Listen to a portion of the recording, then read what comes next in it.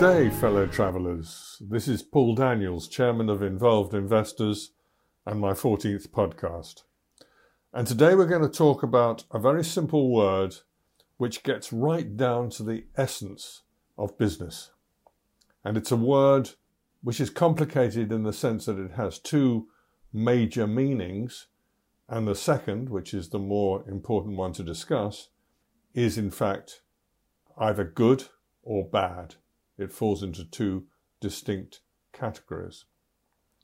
So, if you understand the real meaning of this word, in my view, you will understand the real essence of free enterprise, of capitalism, private ownership, competition. Free enterprise capitalism is not perfect, but it is the best system we've got, in my view. In its best form, it creates better products, loads of innovation and evolution. It decentralizes state power. It creates massive economic growth and prosperity to the great benefit of society. And in its worst form, it concentrates power in a few hands. It can be used to exploit workers, and it prioritizes profit over social and environmental good. And these decisions between the best form and the worst form are decisions you will have to make in your everyday life in business. And it's one of the reasons why being in business is a difficult moral dilemma very frequently. I'll explain that later. The word leverage, which is the word we're talking about, has two meanings. Firstly, it has a financial meaning. And I'm going to deal with that very simply and gloss over it to some extent because it's not really what I want to talk about today.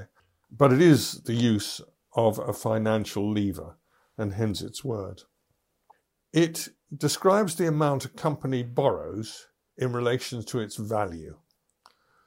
So let's give a very simple example of a person or a company buying a house. For the first example, they buy a house for £100,000 of their own money, and a few years later they sell it for £200,000, and they have doubled their money. Quite simple. In the second example, they buy a house for £100,000, but they borrow £90,000 on mortgage. And a few years later, they sell it for £200,000.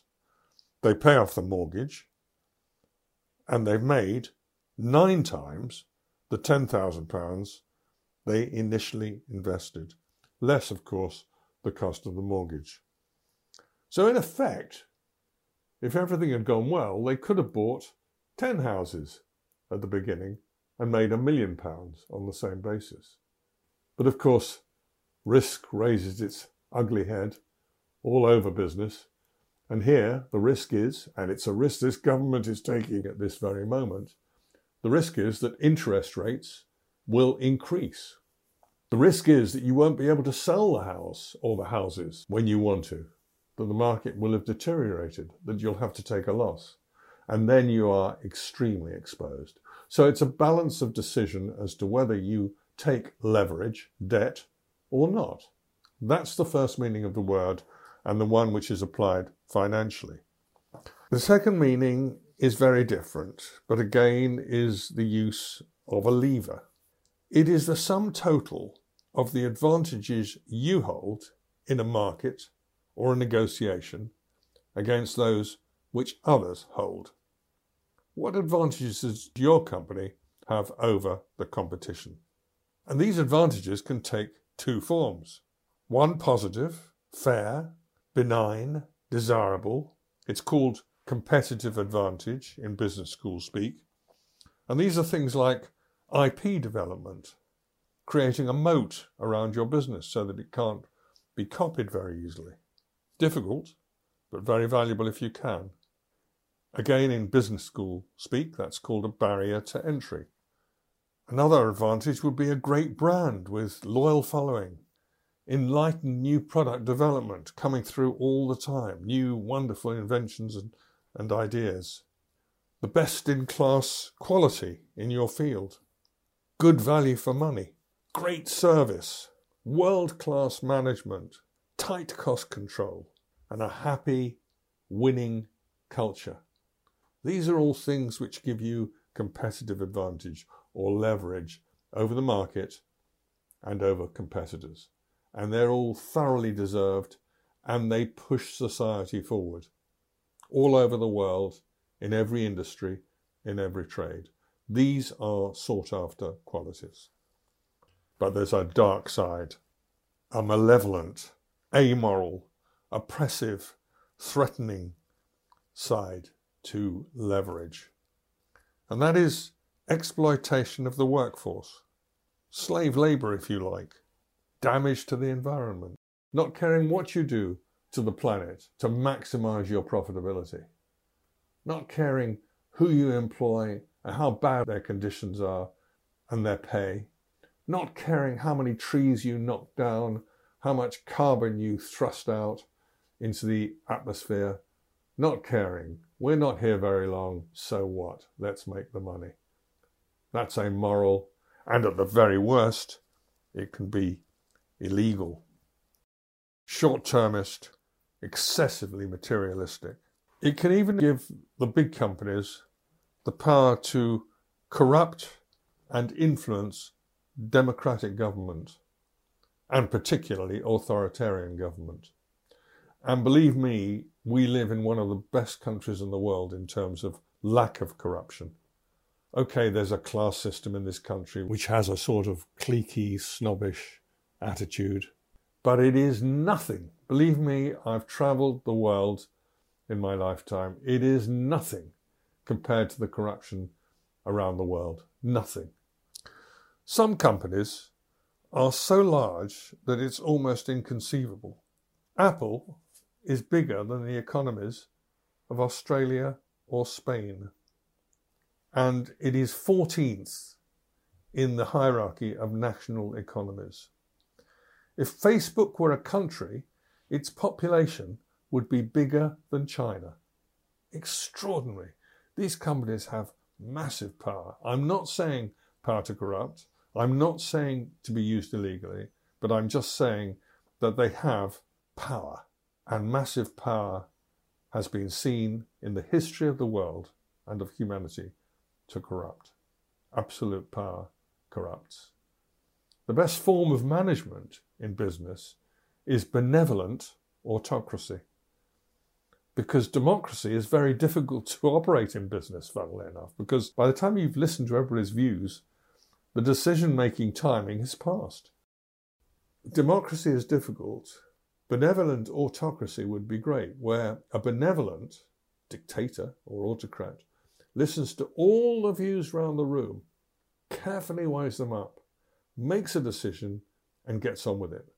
But of course, the word benevolent is one which absolute power corrupts, and that's the huge dilemma. There have been very few regimes that have been very successful that have not, in the end, been corrupted. Read a little book by E.H. Gombrich called A Little History of the World. It's amazing. It's very short, but it shows the evolution of world culture and society. And because it's small, you get a perspective which is very clear. Great book. So let's bring all this down to our level. We're in a negotiation for a big contract against very serious competition. We have a good product, it's reasonably priced, and we run our business legally and ethically, taking our social and our sustainability obligations very seriously. We're up against competitors who, in some cases we know, bribe the customers. They exploit their workforces. They take no responsibility for the environment or pollution. They pay little tax by moving their assets around the world and negotiating very hard with governments to give them privileges. They have very strong connections at high level and massive lobbying campaigns. So what do we do? If we can't beat them, do we join them? I hope not. Do we expose them? It's very brave, extremely dangerous. Or do we walk away and rely on well-meaning, benign, democratic political and public opinion to prevail? I'm not going to give you the answers to that. I don't know what you think. And I do know that some of the biggest companies do join them, and some very big British companies do join them, particularly in those countries where, let's say, the regimes need to be looked after very personally and privately in order to gain massive orders, which we need as an economy. There is compromise in this area, I'm afraid to say. I don't know what you think, but I know that I would have been a far wealthier man had I adopted a policy of power at any cost. I preferred to sleep well at night, and believe me, I do, and to end my career without a conscience. I hope you choose to do the same, and although the world is full of corruption, at least you have growing public pressure now for a new basis of well-meaning issues, and the politicians are coming on side, both because they want to do good, and in the main I do believe that politicians want to do good and are force for good, and also because they want your votes, of course. Your generation can make business a force for good on this wonderful planet, and I actually believe in you. I believe that you will. I have great faith. Thanks for listening. Until next time, goodbye.